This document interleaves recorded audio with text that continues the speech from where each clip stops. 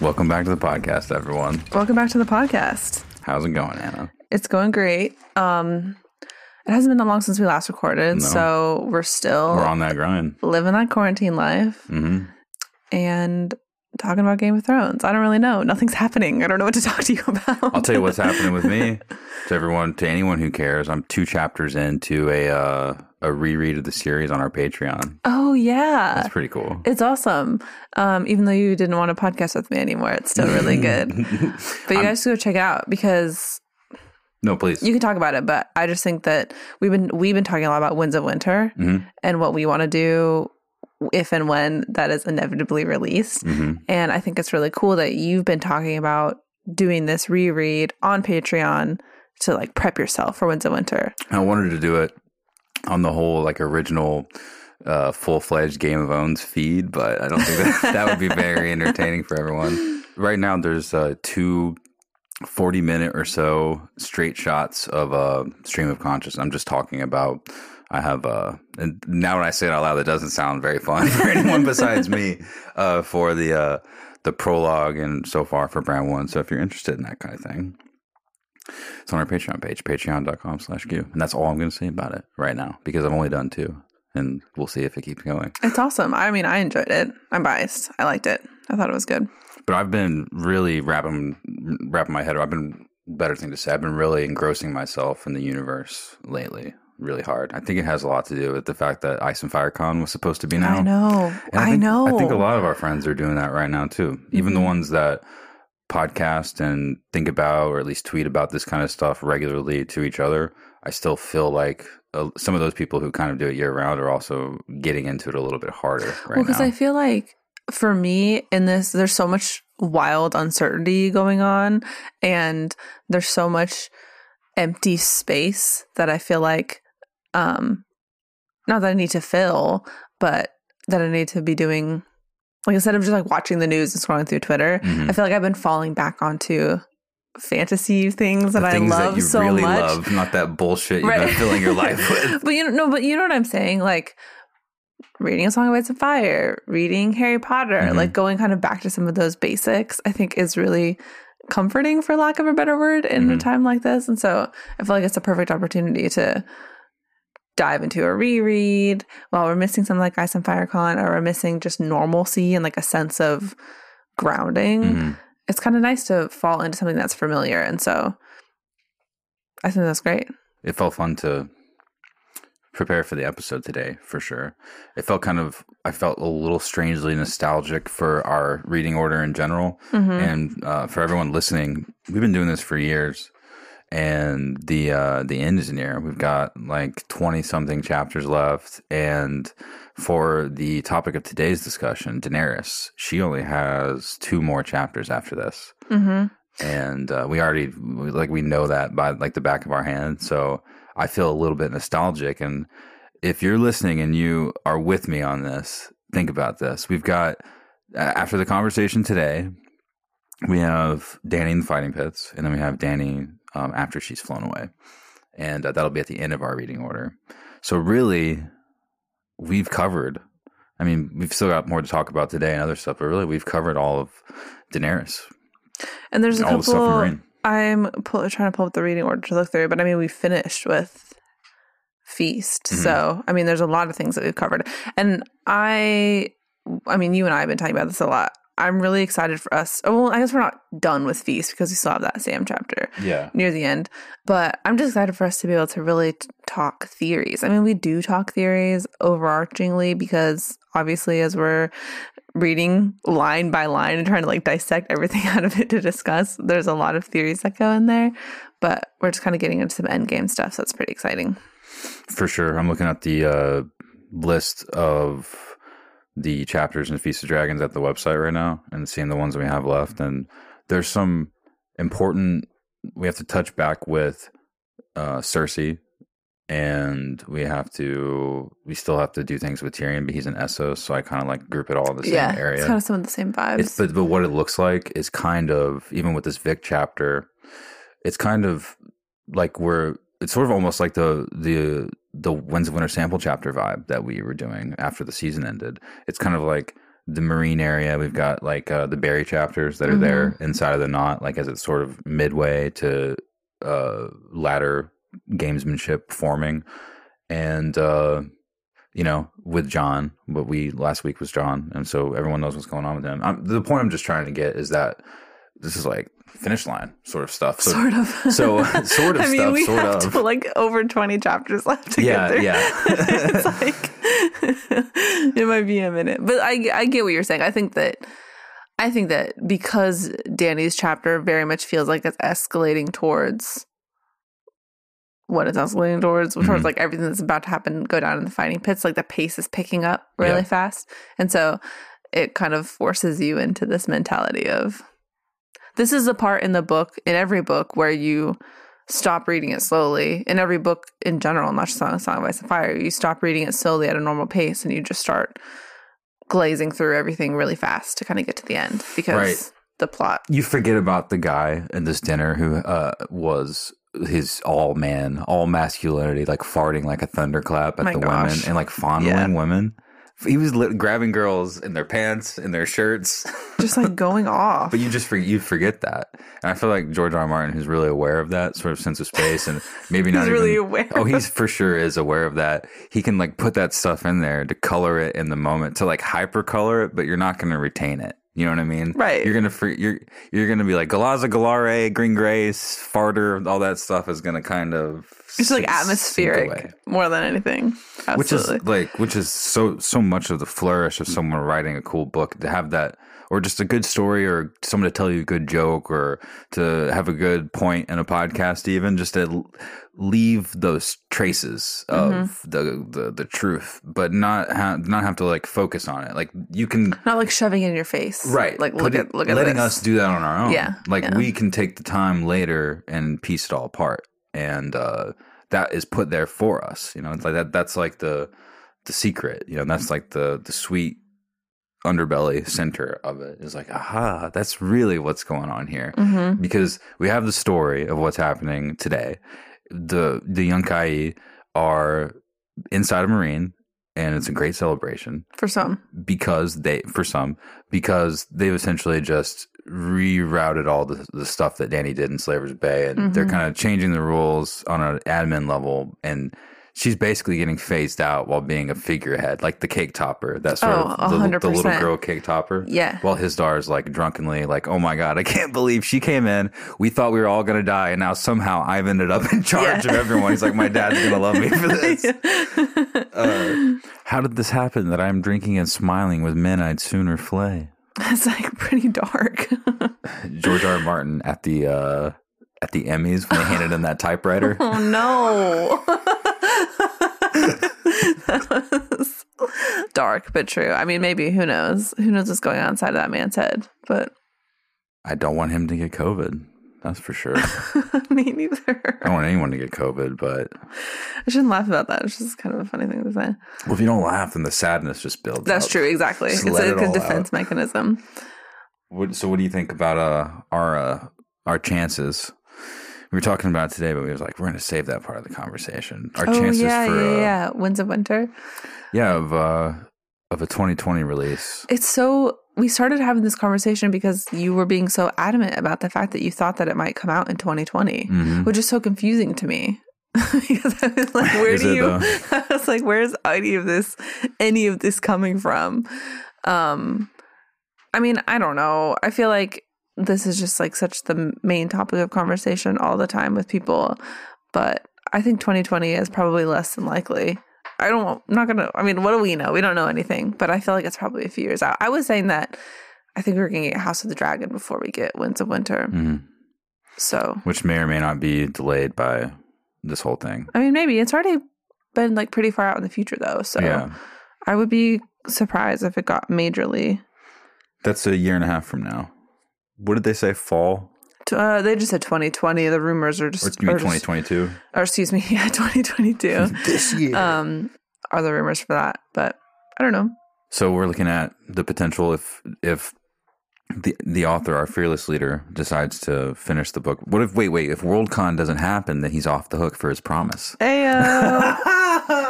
You were saying, though, you were like tying him to this Worldcon promise as if he hasn't. It just, you said it was, you were like, yeah, it was 5 years since his last promise. And I'm saying, well, that's the perfect time to do it. If he's anything like a way I can relate to, it's like you promise it and then 5 years later, that's when you deliver. Yeah, exactly.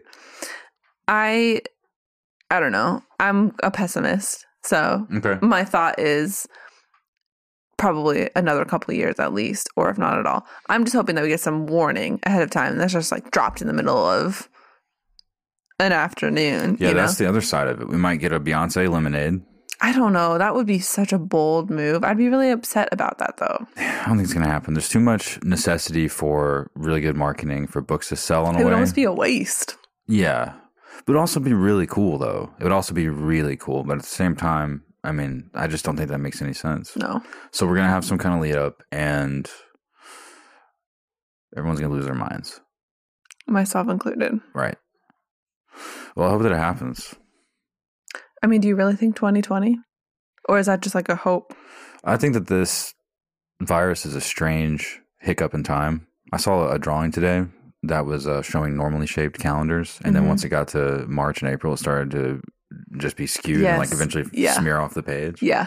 And so that could do favors for the likelihood of more work getting done on whichever part of the process it's on, or it could be a existential swirl for his creativity or anyone else associated with it. And I totally get that too. It's tough to think about, you know, stuff that might not be essential in times like this. But like you were saying earlier, it feels good to think about and sort of spend time within things that you can sort of command your attention over than allowing it to be controlled by all the potential what ifs of the world. And luckily, a lot of us, definitely not all of us on this planet, but a good amount of us are in a place where we can have a second to have the luxury to spend time in these fake worlds like that. Right. And to kind of take a pause and a reprieve. He might be doing, he might be on the same vibe right now where it's like, you know, it's fun to be in Westeros right now and I want to dive in. So it could happen. I don't know. But like I said, I think he's off the hook for the Worldcon promise. I think so too. That's an interesting one. He's just like, you know, I want to get it done before this. I'm not going to do any cons. That means I'm not going to go to your con. What a miracle. You know what I mean? It's like not a miracle, but it's like that was just for you, George. Like this whole thing, especially so that you didn't have to break another promise. Yeah, just like, it probably feels that way for him. If John Lennon was alive, he would certainly think it was about him. It's like when you don't do your homework and then you take class and the teacher forgets to collect it, and you're like, wow, what a relief. Or you have a substitute or something. And it's like I've never been that lucky. I mean, I've had substitutes. What I mean to say is like when I've ever not done the schoolwork. Yeah. Well, if only.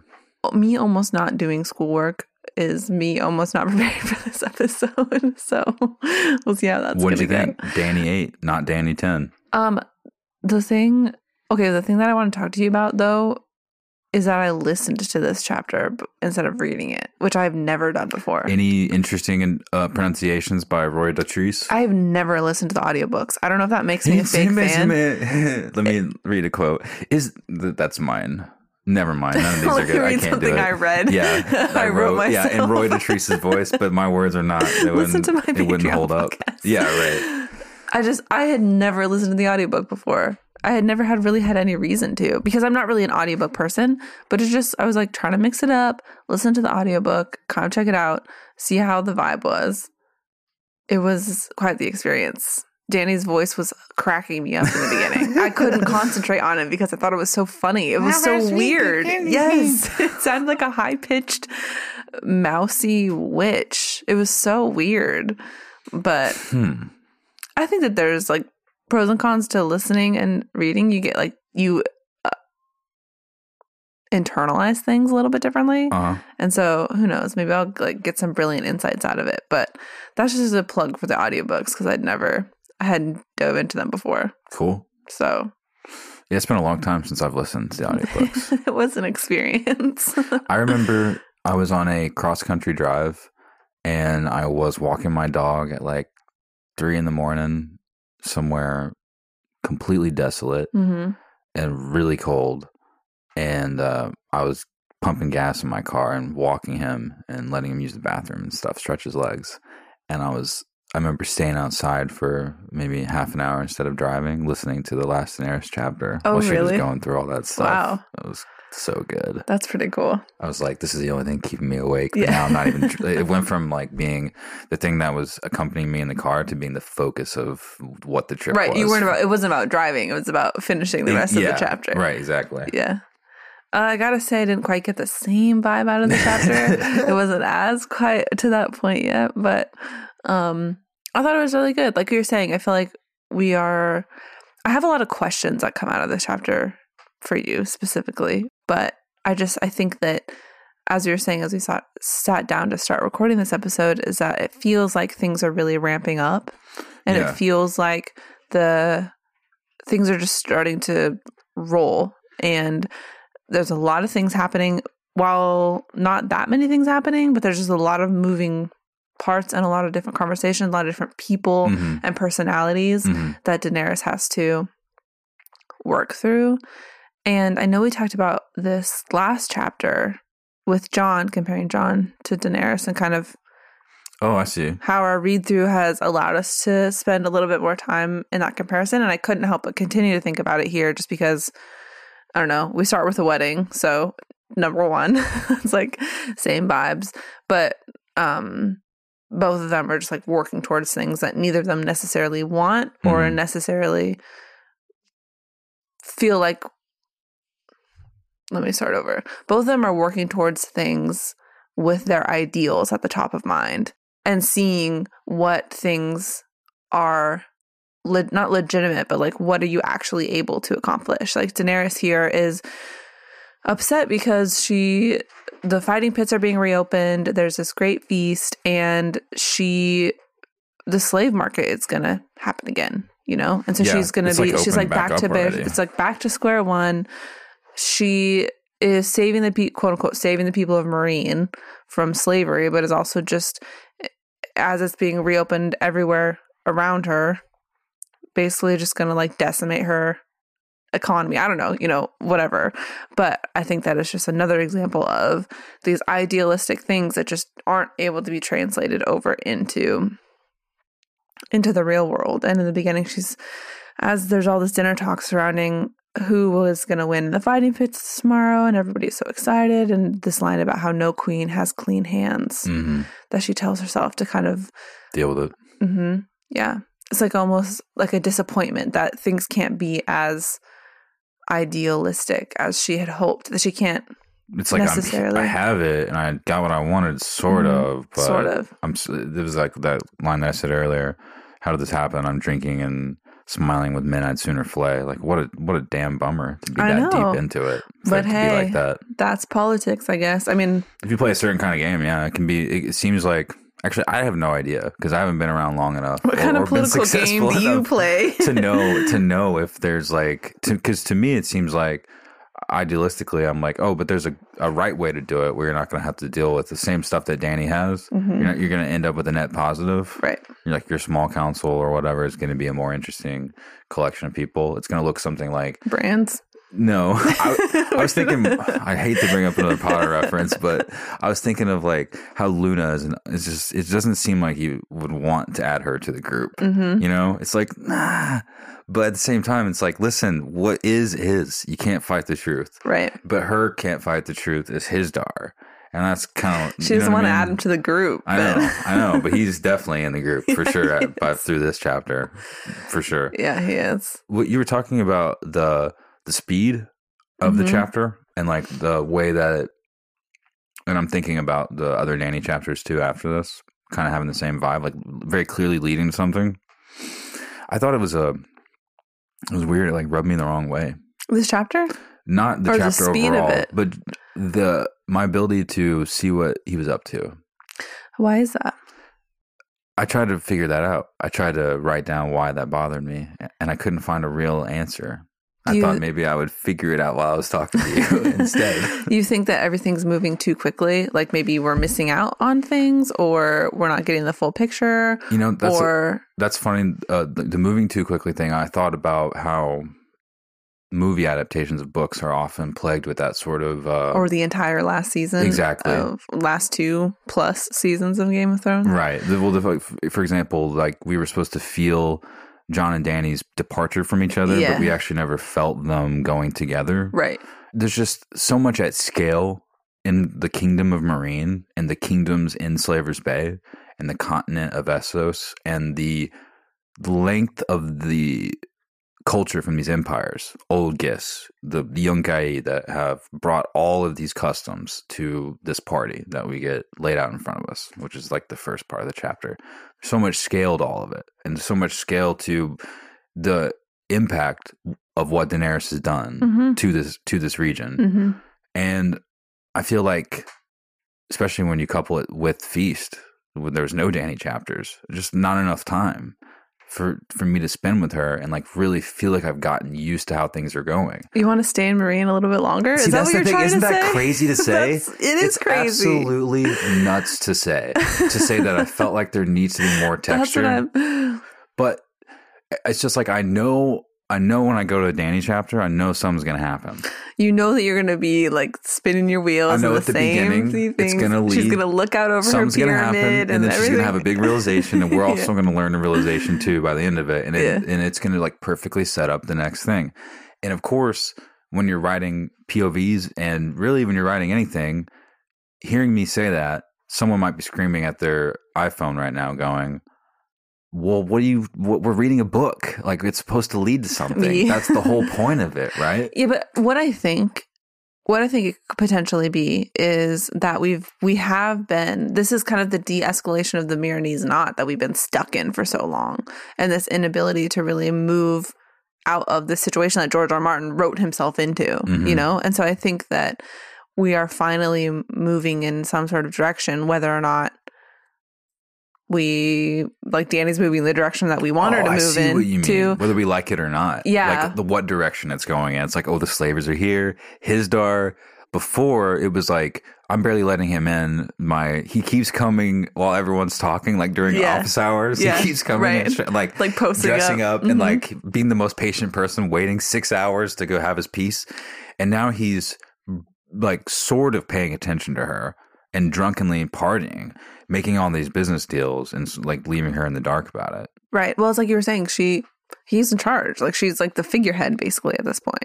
But then you've also got stuff like Quentin is here looking around in the dragons and that whole situation. And we've got Brown Ben Plum is kind of coming to her saying, sorry, but you can't trust guys like me. Right.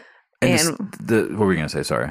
I was keep listing all the other millions of things that are kind of happening as they're swirling. What I was going to say was all those things seem pretty serious when you really think about it. Like think about the implications of Brown Ben, who was on her side, who's a defector that took all of her inside information and helped make this whole thing happen.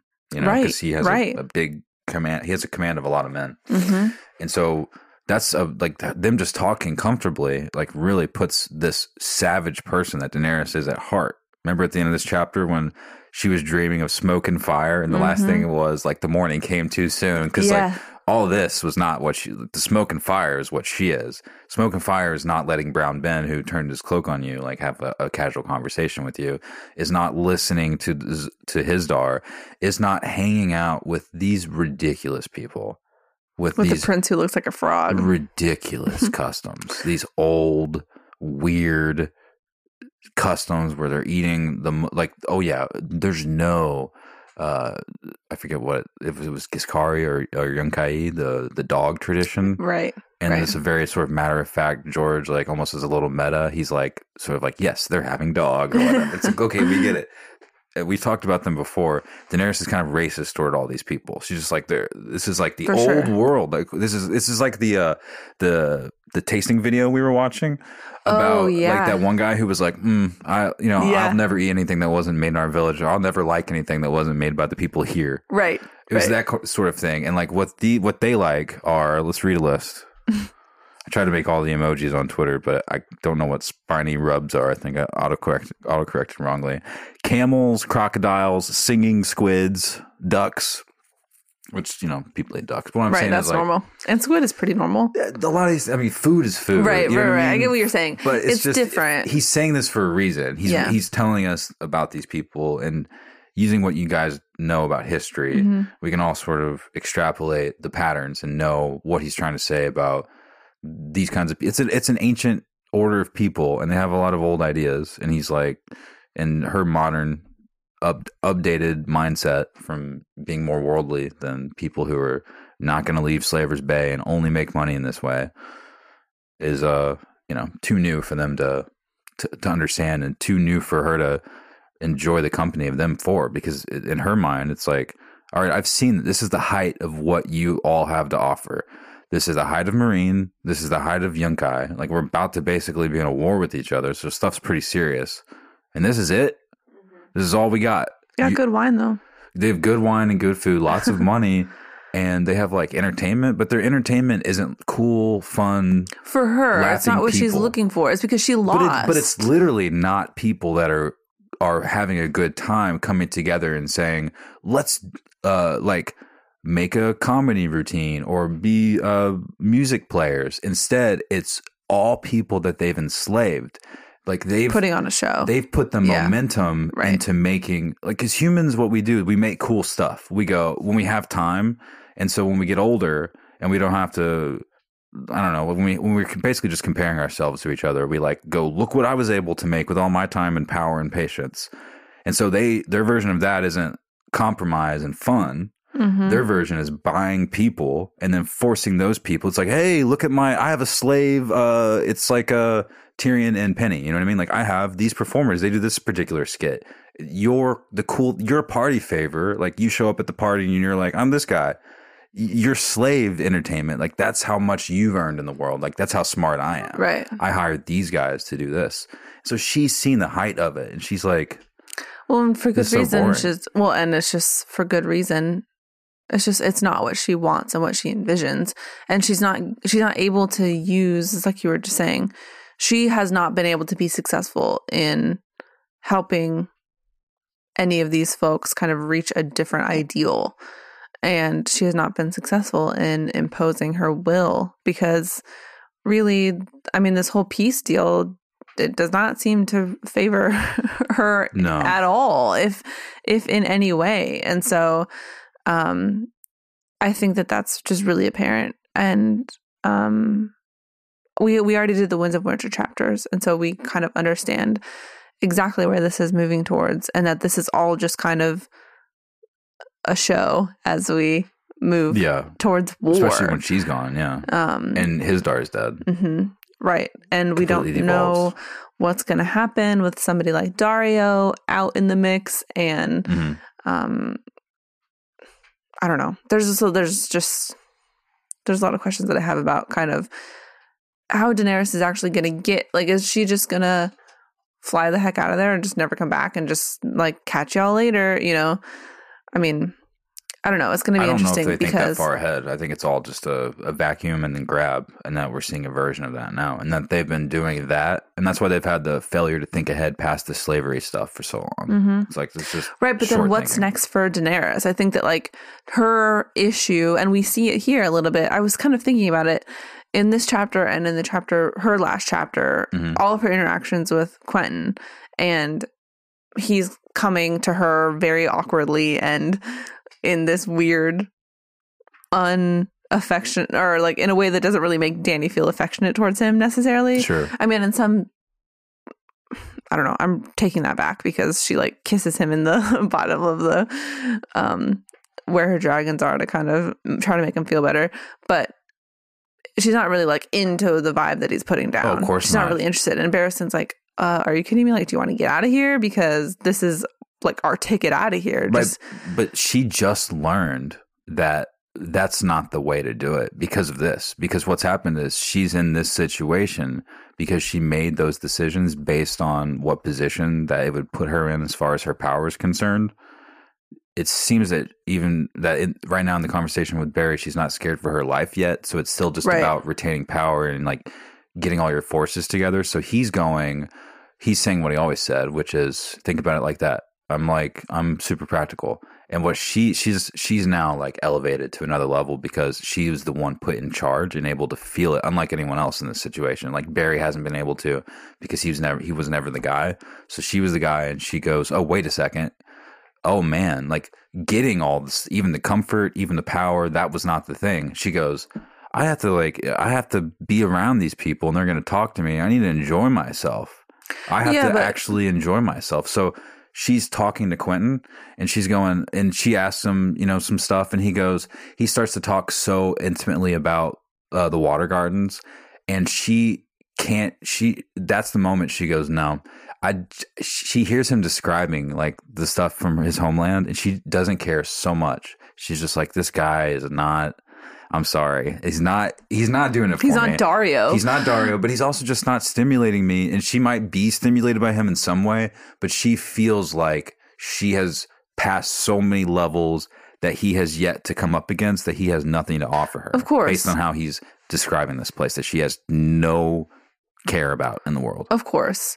A couple of things. One, you said that Daenerys just like doesn't trust anybody, which we see over and over again in this chapter, and for good reason. I think she's having a difficulty understanding who she can actually rely on and kind of put stock in as she moves forward. That's thought number one. Thought number two is that the people that she wants to surround herself with are people like Dario, who is somebody who even she understands how dangerous he is. Point number three is the same point that we talk about whenever we talk about Daenerys, is like, does she even want to go to Westeros? It's like is she even interested in getting out of any of this and moving towards what her ultimate goal is? Because it just doesn't seem like that's something that she's trying to work for. It's because she's bored by Quentin. You know what I mean? Like to me, that's doesn't necessarily seem like a good enough argument because... And I understand her wanting to see if there's more to him, that there's more to what he has to offer, or like, is he bigger? I mean, they're talking about the three heads of the dragon with him. I mean, it's like she's kind of testing the waters of like... She's on to lose by saying that stuff to right. him. She's like, I know what you're here for. Let's like talk about stuff. She's given him every option to go right across and meet her in the middle conversationally, but instead he says stuff like, I'm here for you in some romantic way. And she goes, you're here for fire and blood. Right. You know what I mean? It's like if this was a date or something and she was really hot and he just wanted to get it in and he was still acting like he was gallant. She was like, listen, I know what we're doing. You know? Like, we don't need to pretend. So like jump on a dragon. She's like, I have a great career. I don't need you to do anything for me. Right. Get on a dragon and show me what's up. Exactly. And that's what she was like, I think I'm going to ride a dragon. Yeah. He's like, he literally stutters. He's like, ride one? There was that moment where I forget, I think it was Viserion. I don't know if it matters who growled the flame, but I'm trying to be accurate. Viserion guttered some flame. He jumped, and George wrote, a cruel woman would have laughed at him. I think about all those times something like that's happened to me. Like when? Honestly, I didn't have a specific memory. Or you just remember that that's something that's been you're like, I've been down this road before. Yeah, it's funny. The flow of it for me. When I go back to what I was saying before, I just felt like since we have this book and we have books, there's no reason for us to just get, moment to moment and it to almost read like a TV script. And that's interesting that you read it that way. Maybe we need more Daenerys, and she's super important and there's a lot of things happening here. And I get that if this is the tale that needs to be told, that he told it completely. I feel like it's very obvious I'm supposed to think certain things, and I'm getting very obviously like told a story in a certain direction. And so I just feel like at this point, maybe the POV structure and going all over is kind of like not doing the Daenerys thing justice. But I like the POVs. Like I wouldn't have it any other way. I like how it's written, and maybe I'll think that as I go through the first book. And we're doing more of these. Maybe I'll realize that they're all that way. Mm-hmm. But it's not the vibe I've gotten from our most recent ones. I felt like there was more patience. And I felt like this was really trying to get somewhere. Interesting.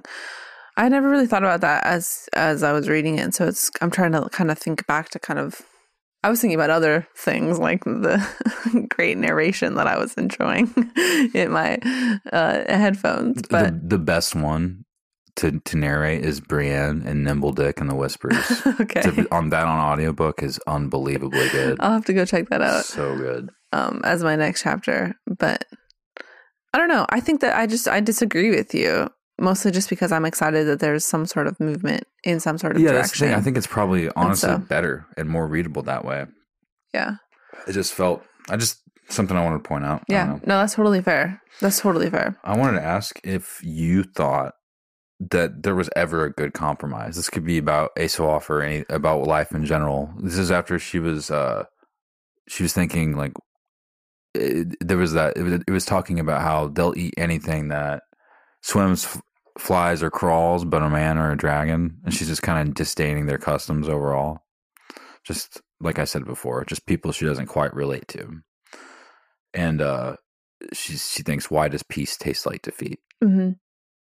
I don't know. I think that's a good question. I think that's just like a classic Daenerys question to grapple with, because so much of her story is just about her playing practice before she heads to Westeros to rule there. It kind of feels like she's using these foreign lands as her sandboxes, so she's kind of figuring out what she's supposed to do and kind of what her nature is and what people she can trust to bring alongside her. And I don't think that that's necessarily a healthy exercise, but I think that it's just that classic question of, and this is much more philosophical and overarching and unanswerable, but it's just that classic question about what's realistic versus what's in your heart, and kind of what your ideals are, and then how the world works. And I'm not saying that the world can't be changed, because it absolutely can. But I do think that takes some defeat by some people, for like Daenerys to come in here and introduce this idea of freedom that nobody wants, and then she gets defeated, but the idea is planted somewhere else. I think maybe if we're looking broadly, that change often comes like with lots of people heavily lifting to push things in that direction. And so I don't necessarily think that all of this is a loss. And I think that she's being a little bit over dramatic, but I understand why she says that no queen has clean hands. I mean, you can't be in that position and not, you can't please everybody in that position. And I think that that's like the difficult thing about having power is that, and that's something that we are talking about with Jon. I mean, Jon's mistakes to me are more glaringly obvious than the mistakes that Daenerys is making. Because men are in general stupid, very stupid. I don't know. But I'm ready for her to kind of get out of other people's business and start caring about things that actually are going to matter. That's what it seems her. like right now. That's like the whole thing. Like it's sort of going inward. Mm-hmm. And so, I don't know, I'm ready for her to make some moves. And I know that we've got there just seemed to be a lot of moments in this chapter, like the conversation with Brown Ben Plum, I thought was really interesting and really good. And it almost seemed to me like he was trying to give her some sort of, in some ways, I think he's almost being like, look at what I did. Like, I'm a sellsword. We go back and forth. Don't forget what I did to you. Like, maybe slightly taunting her a little bit. But I also think that he is genuinely trying to give her some advice about just what she can expect from commanding a group of sellswords like that. I mean, she's never really had that opportunity before. And he kind of pulls her aside and he's like, hey, this has nothing to do with you being nice to me. Right. This has nothing to do with money. Mm-hmm. She's like, did I treat you poorly? And he's like, no, we just wanted to be on the winning side. And I think he teaches her a lot of lessons about what she needs to be doing. And then I think like Barristan also kind of has this opportunity with her later when they're talking about Quentyn and he's like, you should be thinking about, XYZ things that are happening and you should listen to something that Brown Ben is saying because he's kind of true and you should be thinking about blah, blah, blah. I just think that she's getting a lot of direction in this chapter. And I think that learning a lot of really important lessons and I'm just kind of ready for her to be able to put those in practice in a place that she, depending on who you ask, has a quote unquote claim to put into practice. So yes, whenever she figures out closer, like how she gets what she wants, it's not going to do anyone else any favors, because I feel like the way you're describing it and when I'm thinking about it, it's like the reason she's in this situation is because she listened to what they said. She did like the sort of admin approach, and she's found that it isn't personally satisfying, but she still is able to like hold herself to her own standards. And as she sees herself holding herself to her own standards, they're just selling slaves within eyeshot, like, or that is a weird way to say it. But within eyesight of the city walls, she can see it happening. So it's like, but it's been like one day. What do you mean? His Dar makes this argument. Mm-hmm. He's like, it's been a day. Let them show, like, basically give you the middle finger. They're posturing and posing. They're going to leave, and you can turn it into something else. Like, she hasn't even had the opportunity to kind of see potentially the fruits of her labors, because it's been like 20 minutes since everything's been. So she doesn't even know how it's going to necessarily work out. She doesn't really have the opportunity to kind of see. No, but she knows. She can already feel how unsatisfied she is. She knows it's not going to turn into a fruit stand outside. That's the thing, though. It's about she feels very unsatisfied. She's like, well, what she's going to realize, and I hope there are no sociopaths listening right now. What she's going to realize when she's tripping out by herself after Drogon flies away with her is that I can be satisfied. Other people can't be. I can hurt them. I can take their satisfaction instead of giving it to them like I have been, and I can keep it for my own. It's her constant flopping and struggle between her like dragon-born nature and her trying to be a queen. That right there is the difference between her and Hizdahr and other folks like that, because she's, like you said, it's been like a day. And she's already like, this is not going to work. Yeah. She's like, I can already tell none of this. So this setup is not going to work. I'd rather just burn it all down right now. But she's right, though. She already knows how out of sync it is. She's very emotionally sensitive because of the way that she was brought up. And she's like, I don't care about everything working out. It's not about working out. Like, everyone told me I needed to make this about it working out because so many other people were involved. And now these people aren't even safe. So really, it was all just a lie. That lie that you were telling me so that you could get what you want. Well, and so she's not even safe that she either. Can do that. Exactly. Yeah. Exactly. Yeah. So she realizes, wait a second, no one else is not lying. It might just be Barristan. Yeah. It might just be Barristan. And maybe Daario. She's like, he has his own flaws, but at least he's active. He has action. Like she was saying, for example, if Daario was here, Ben Plum's head would roll. And she respects my captain was not made for peace. Exactly. For Daario, whenever he's in a conversation, let's say the three of them are standing together and someone says something that is either really silly or grossly misinformed, they don't just like let it check. You know how people in sometimes like social circles, you walk up and like someone will say something just completely off of left field that's not even true. And everyone's just kind of like, well, we're not going to correct that person because we don't really know them or whatever. Yeah. But Daario would be like, what? Yeah. What did you say? Yeah. And then Daenerys would be like, that's what I'm talking about because this is boring otherwise, because we're not having fun otherwise. I think that Daario, keep clapping. I'm excited to kind of explore where his character is going to go, because she has this back and forth that is just so deeply relatable to everybody on the earth, where she's like, it says, henceforth she must keep him out of her bed, out of her heart, and out of her. If he did not betray her, he would master her. She did not know which of those things she feared most. I was going to ask you about that. First off, was she like, is she really afraid that Daario is going to master her, or is she being just kind of self-indulgent about potential feelings and like, okay, I'm the queen, but she's kind of indulging this sort of like, but Daario could take me, but really she's going to put her foot down. What is it? I think that when she says that, when she talks about him mastering her, I think that it talks about him having the upper hand on her at all times. Emotionally or literally? Both. I mean, in a way that a sellsword can have the upper hand over a queen. But I think that whether it's like an emotional upper hand, that he's going to like master her decisions and her choices and kind of, and not even necessarily in a manipulative way, but just kind of, she loves him. So she's going to listen to what he has to say and it's going to color and point her decisions that she makes along the way. That's kind of the way I read it, as him mastering her. That he'd kind of just, she would be bound to him because she cares about him. And so her decisions would be colored by his opinions. She loves him because of all the stuff that he doesn't let weigh him down. And like his hair and stuff. And like his knives. Yeah, his knives that he lets her keep.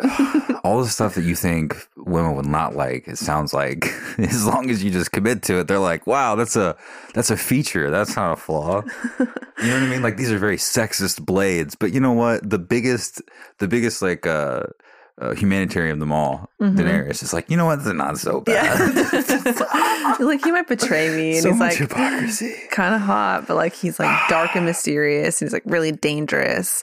But so is she, you know? This episode is going to be ruining a lot of the picturesque worlds for people who are listening, because it's just, all this is falling apart. I know. You know what I mean? Like this is like showing basically chaos winning in a way. Like this level. Well, I feel like her giving into somebody like him is giving into like chaos. No, but what's the alternative? Denying him or denying her urges. Okay, deny your urges, fine. Deny him, fine. Now what? Hizdahr?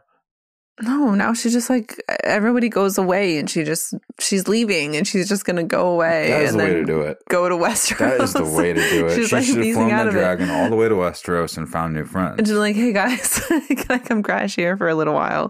I'm just going to like fly in here and just see how it goes. I think that, sorry. I was just going to say, she needs to have a frank conversation with Daario. That's it. And if he says something like, oh, I'll go do this, it's like, come on. Like, really? Like, you're not going to do anything. But what is he going to say to her? I mean, so this is the question I have for you about him, is that so we know that she's going to get betrayed by somebody who's in her inner circle. Right. And he's part of this. Yeah. He was like part of this envoy, this essentially trading of captives during this whole thing. And Daario is one of those people that's on the other side. Mm-hmm. And I didn't know if you had any thoughts or opinions about if you think that Daario is going to be one of those people to betray her. Yeah, I mean, I totally see that happening, especially after her having such legitimate thoughts and feelings about him, and then she making a decision basically to deny those and to say, but the plan is the plan. He might just do the same thing.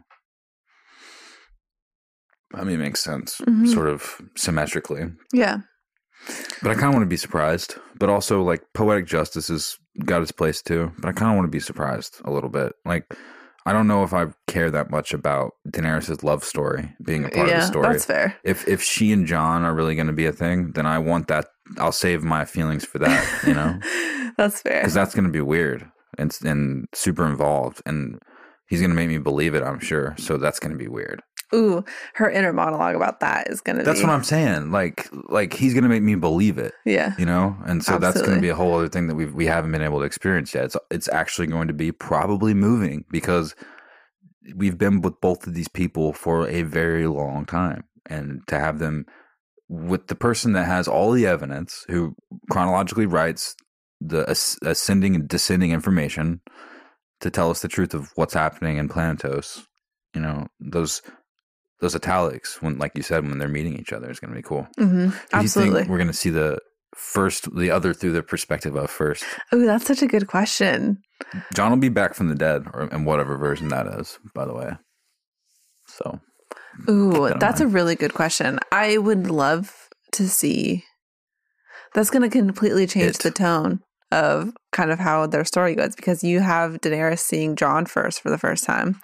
I feel like she's going to be a little bit more dismissive of him. And then if you see Jon seeing Daenerys for the first time, I think he's going to be a little bit like sheepish and trying not to care kind of situation. Yeah, kind of like, I know that you're supposed to be this thing, but we're really going through a lot right now. Yeah, yeah. And like, I'm too cool to care about you. I wish it was, I have this part of me, it's like the same part of me that loves when Like there's this episode of Doctor Who where Vincent Van Gogh gets to see his own paintings.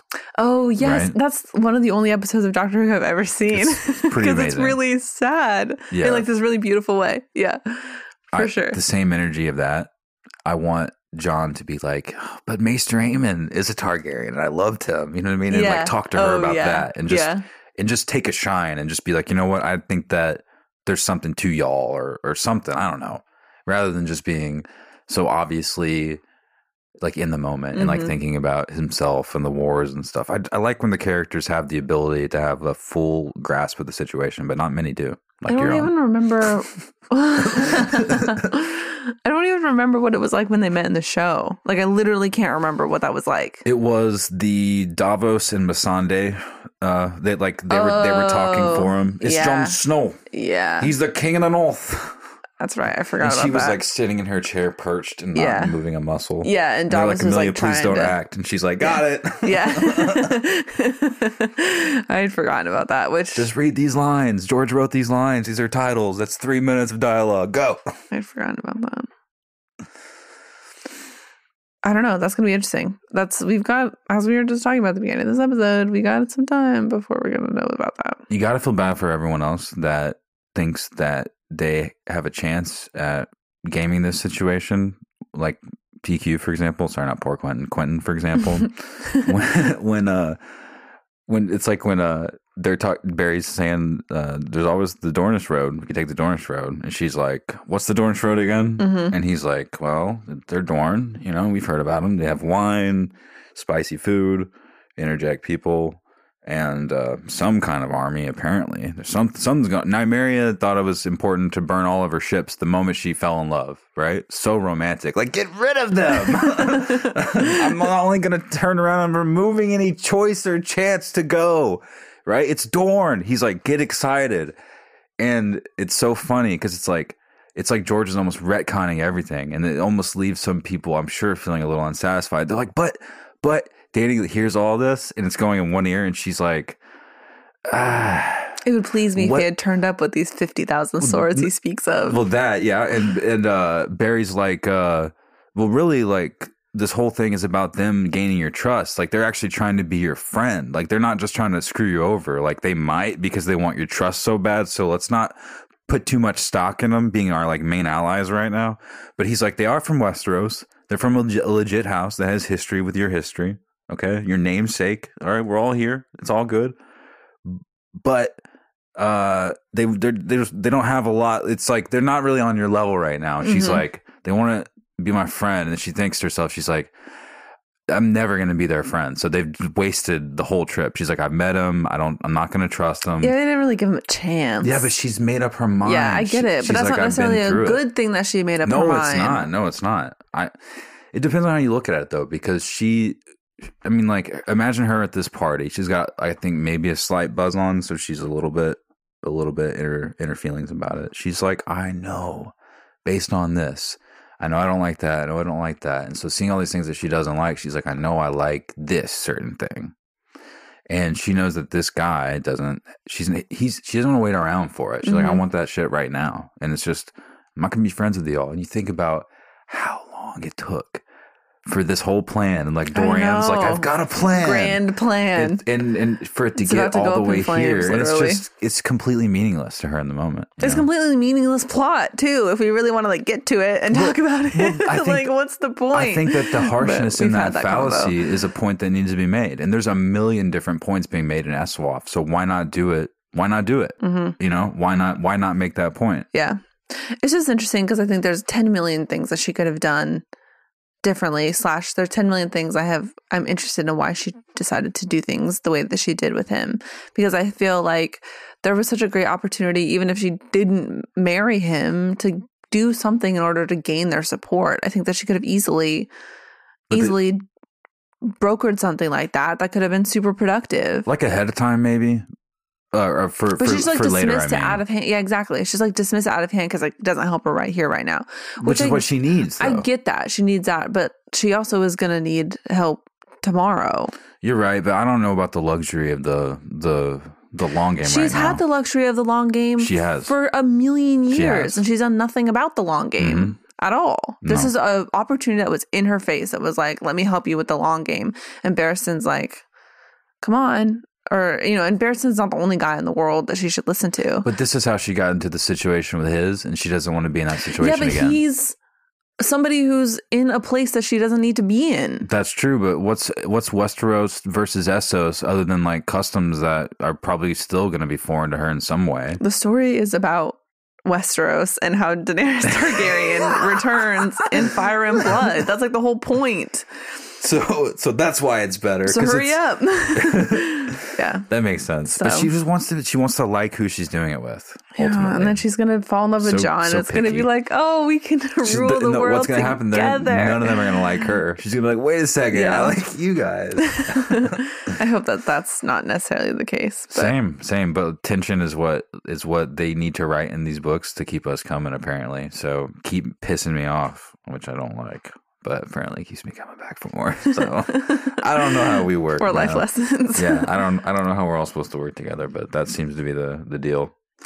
I have another question about Quentin and this whole vibe about dragons, because I think something that's come up a couple times that came up in this chapter was that a dragon riders only ride one dragon. Mm-hmm. Do you think that means anything? Do you think anyone's going to be riding any dragons? I know we talk about it. Yeah, they have to. They're totally gonna. Do I think that there's any weird? You talking about like a sort of pair bonding sort of thing? Yeah. Like imprinting almost. I guess, for lack of a better word.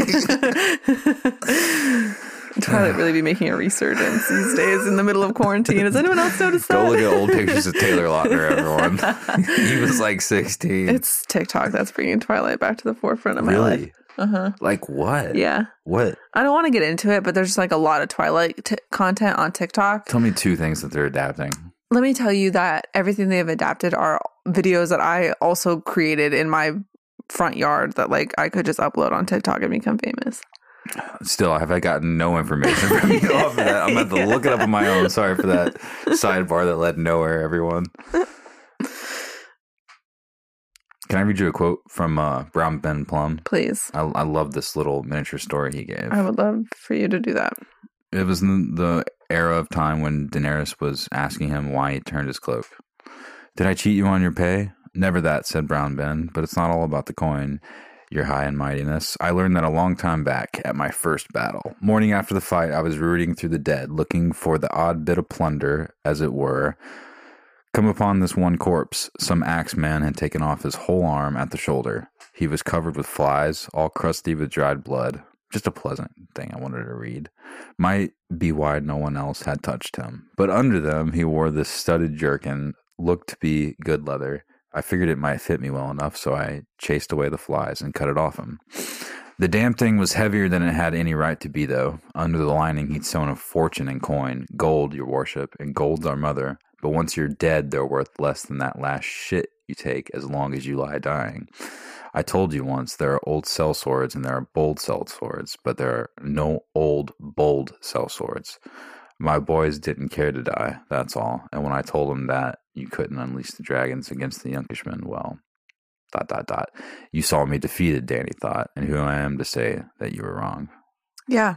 What a lesson for her to learn in that moment. This is like where it's all washing over her. That's what I was trying to say earlier about like bold and old or old or bold. Yeah. She's like, I want to break it though. I want both. How do I do it? It's not necessarily like a bad lesson. I loved that story too though, because she's like asking how much gold or how much coin is there. And he was like, enough to make a man rich. Then he's like, but then I accidentally told my friend about it and he snitched on me and now nobody's got it. Could you imagine stumbling upon enough to make a man rich? And that's a lot of money. That's like a that's the most obvious thing I could say, a life-changing thing amount of money. But I think the other thing that's interesting that he does in that part of the conversation is he doesn't put it on himself. He's like, I put it to my men. Mm-hmm. And as you were saying, like they didn't want to die, so they just decided to do something else. That's an interesting lesson.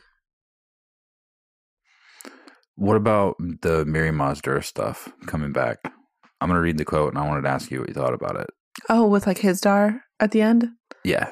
Yeah. After they had sex. Mirri said, back of the day. When the sun rises in the west and sets in the east, when the seas go dry and mountains blow and the wind like leaves, when your womb quickens again and you bear a living child, then he will return and not before. I've never heard somebody read that really sad quote so monotone with no feeling whatsoever. Usually people are like so emotional about that moment. What do I think about it? I guess my question is, why are we hearing this now? And like, do you think that Dany's gonna have like there's gonna be baby stuff with Dany? I feel like or like Khal Drogo coming. Like, what is it? Is this about the White Walkers? Some people rise from the dead. Like, what's the deal with all this? I think that's a good question. I think that before we get into the answer of that, I think it's interesting. She's talking about like some secret she could not bring herself to share even with a husband, so she let his daughter Zalora keep his hopes, which is really sad because this whole situation is really sad. But I don't know. I don't think that we'll see Khal Drogo come back. I would be really surprised. Like, to me, that's like a weird. So you're talking about in the last season when Arya is being chased by all those people in the Crypts of Winterfell, and we're like, I swear, if everyone just like comes back to life as ice zombies, like that's so annoying. I don't necessarily. That's like not really my vibe. And so this idea that Drogo would like come back, I don't know. I kind of like it better that he's gone. What I mean to ask is less sort of directly interested in the quote, because we've been hearing this Miri quote for years, and we've also been speculating about Dany's involvement with all of her prophecy stuff and what directions and what possible conclusions that might point to. Right. What I'm asking about specifically is, obviously they just had sex and he whispered like, I think we're gonna have a son, so she's thinking about the Miri God quote. grant that we make a son tonight. She's like, oh boy can you imagine?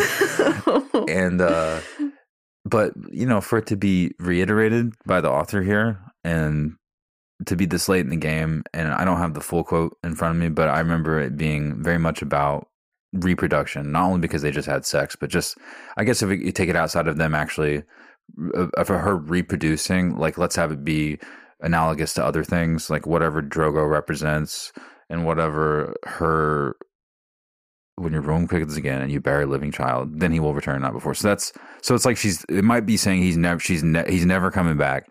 She's never going to have a baby, right? Yeah. But like, why are we hearing about it then? Because I think that potentially as we get into this stuff with, I think that it's going to come into play when we reach the crossroads with her relationship with Jon.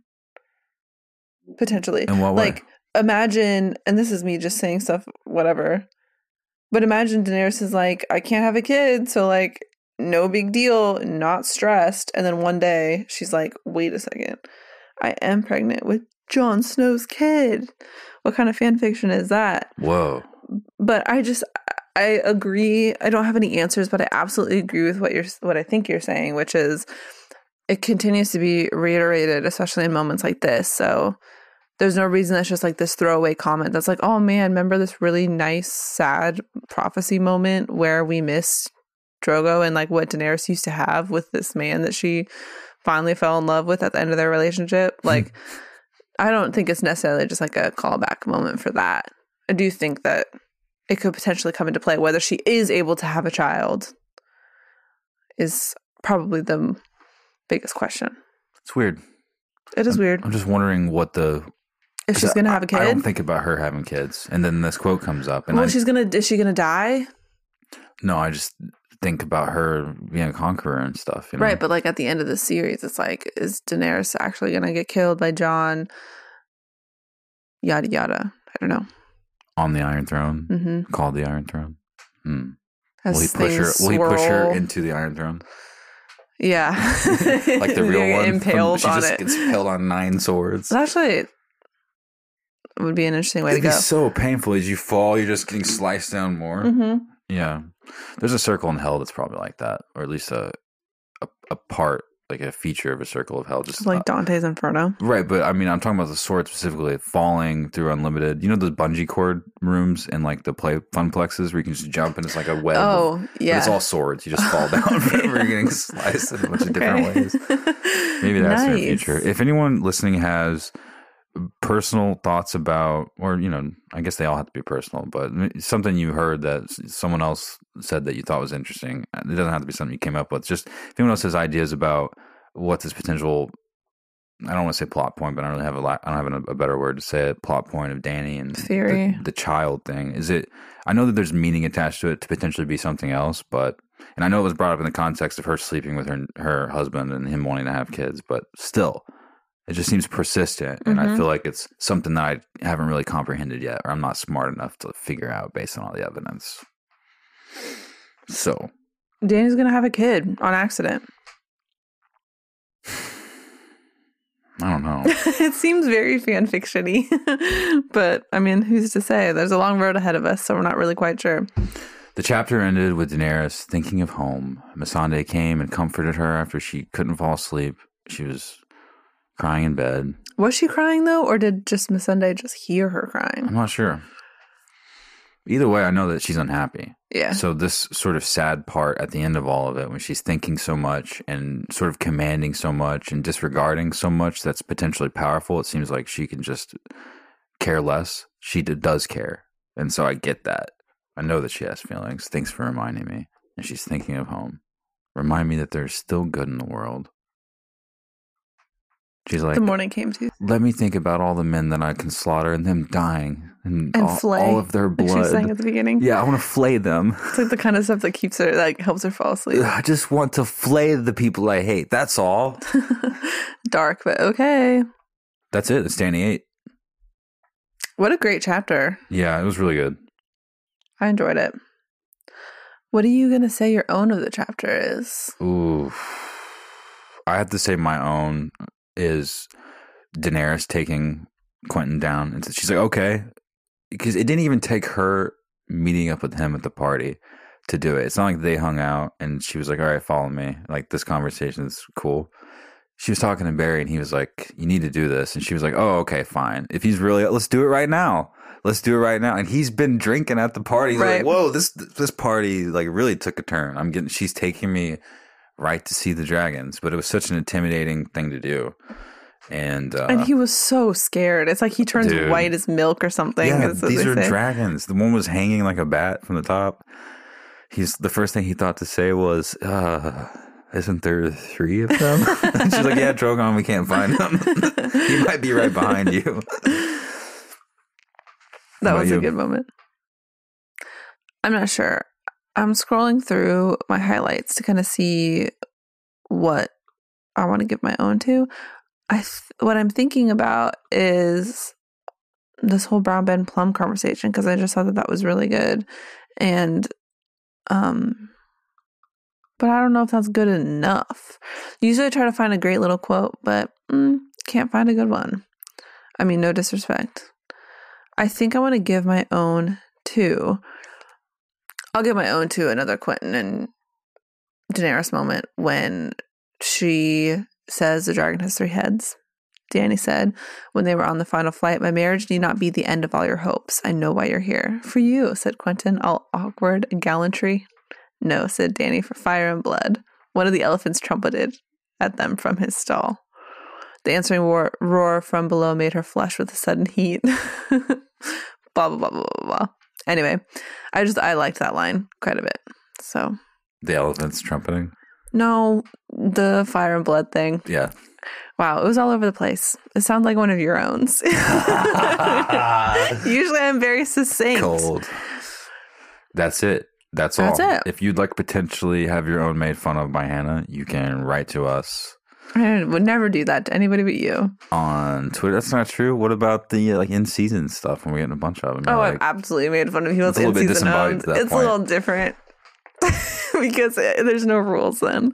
It's at Game of Owns on Twitter. It is contact@gameofowns.com and email Game of Owns on Facebook, Game of Owns on Instagram. Game of Owns on OnlyFans. Game of Owns on OnlyFans.